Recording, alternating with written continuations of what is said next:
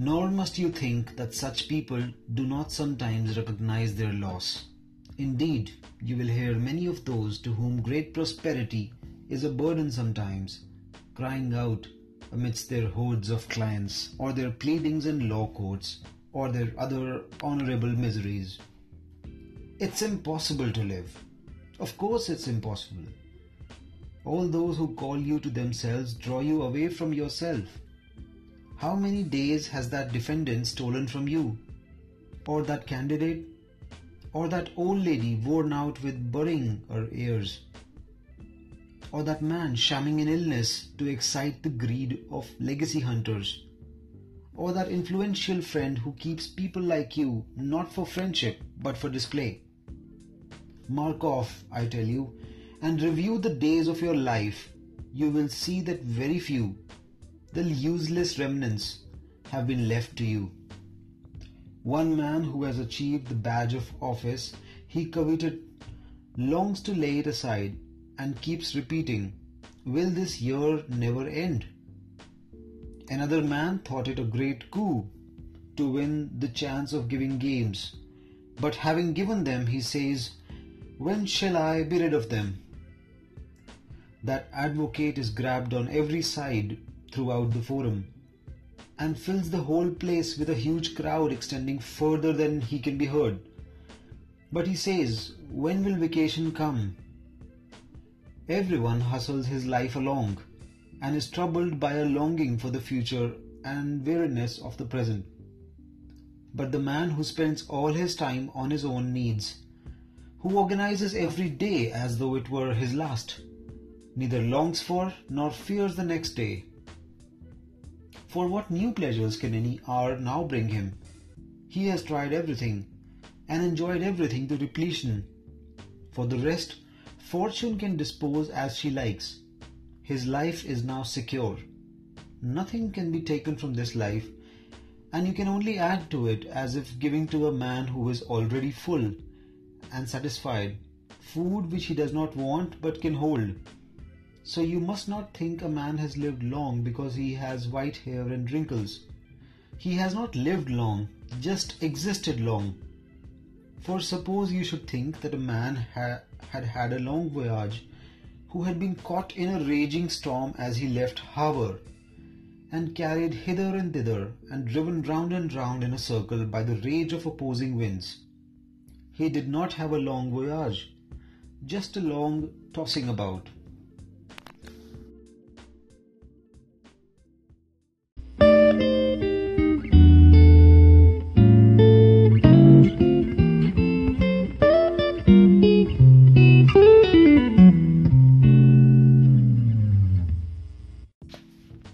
I am always surprised to see some people demanding the time of others and meeting a most obliging response.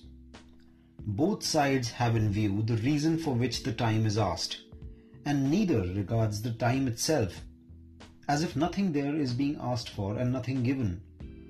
They are trifling with life's most precious commodity, being deceived because it is an intangible thing, not open to inspection, and therefore reckoned very cheap, in fact almost without any value. People are delighted to accept pensions and gratuities, for which they hire out their labour or their support or their services. But nobody works out the value of time. Men use it lavishly as if it costs nothing. But if death threatens these same people, you will see them praying to their doctors. If they are in fear of capital punishment, you will see them prepared to spend their all to stay alive. So inconsistent are they in their feelings. But if each of us could have the tally of his future years set before him, as we can of our past years, how alarmed would be those who saw only a few years ahead, and how carefully would they use them? And yet it is easy to organize an amount, however small, which is assured. We have to be more careful in preserving what will cease at an unknown point.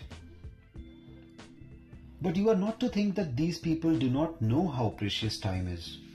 They commonly say to those they are particularly fond of that they are ready to give them some of their years. And they do give them without being aware of it. But the gift is such that they themselves lose without adding anything to others. But what they actually do not know is whether they are losing. Thus they can bear the loss of what they do not know has gone. No one will bring back the years. No one will restore you to yourself. Life will follow the path it began to take, and will neither reverse nor check its course. It will cause no commotion to remind you of its swiftness, but glide on quietly. It will not lengthen itself for a king's command or a people's favor. As it started out on its first day, so it will run on, nowhere pausing or turning aside. What will be the outcome? You have been preoccupied while life hastens on. Meanwhile, death will arrive, and you have no choice in making yourself available for that.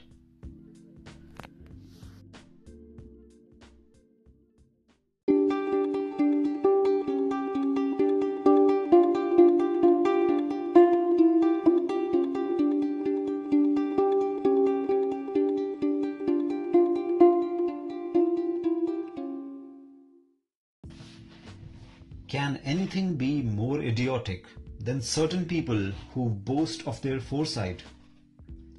They keep themselves officiously preoccupied in order to improve their lives. They spend their lives in organizing their lives. They direct their purposes with an eye to a distant future. But putting things off is the biggest waste of life.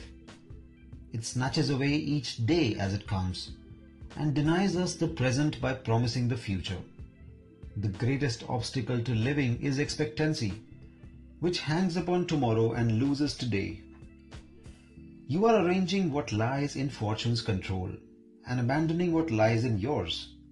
What are you looking at? To what goal are you straining? The whole future lies in uncertainty.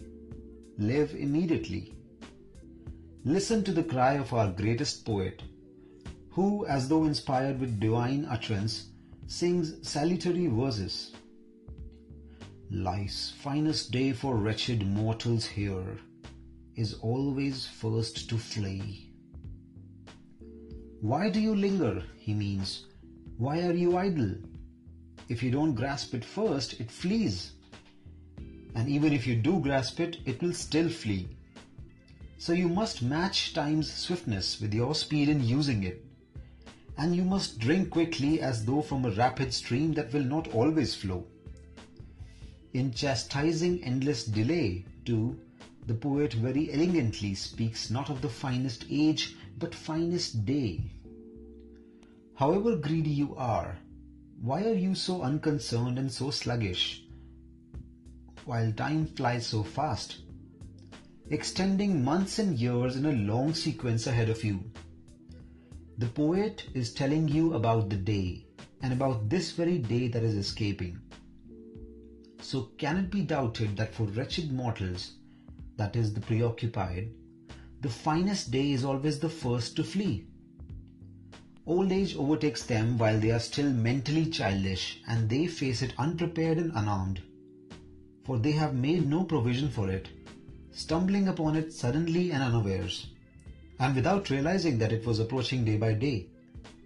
Just as travelers are beguiled by conversation or reading or some profound meditation, and find they have arrived at their destination before they knew they were approaching it, so it is with this unceasing and extremely fast-moving journey of life, which, waking or sleeping, we make at the same pace.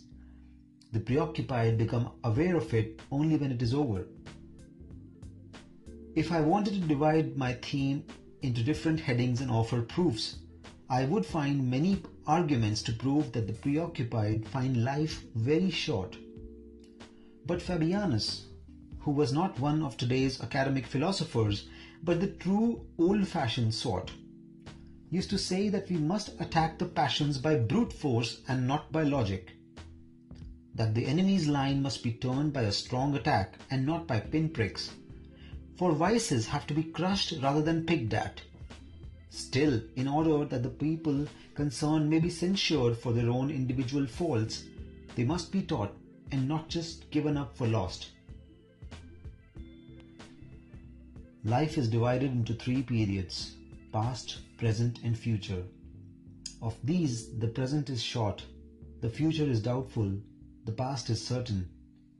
For this last is the one over which fortune has lost her power, which cannot be brought back to anyone's control. But this is what preoccupied people lose, for they have no time to look back at their past. And even if they did, it is not pleasant to recall activities they are ashamed of. So they are unwilling to cast their minds back to times ill spent, which they dare not relive if their vices and recollection become obvious, even those vices whose insidious approach was disguised by the charm of some momentary pleasure. No one willingly reverts to the past unless all his actions have passed his own censorship, which is never deceived. The man who must fear his own memory is the one who has been ambitious in his greed, arrogant in his contempt, uncontrolled in his victories, treacherous in his deceptions, rapacious in his plundering, and wasteful in his squandering. And yet this is the period of our time which is sacred and dedicated, which has passed beyond all human risks and is removed from fortune's sway, which cannot be harassed by want or fear or attacks of illness. It cannot be disturbed or snatched from us. It is an untroubled, everlasting possession. In the present we have only one day at a time, each offering a minute at a time. But all the days of the past will come to your call. You can detain and inspect them at your will, something which the preoccupied have no time to do. It is the mind which is tranquil and free from care which can roam through all the stages of its life. The minds of the preoccupied, as if harnessed in a yoke, cannot turn round and look behind them. So their lives vanish into an abyss, and just as it is no use pouring any amount of liquid into a container without a bottom to catch and hold it, so it does not matter how much time we are given if there is nowhere for it to settle. It escapes through the cracks and holes of the mind. The present time is extremely short, so much so that some people are unaware of it, for it is always on the move, flowing on in a rush. It ceases before it has come, and does not suffer delay any more than the firmament or the stars, whose unceasing movement never pauses in the same place. And so the preoccupied are concerned only with the present, and it is so short that it cannot be grasped, and even this is stolen from them while they are involved in their many distractions.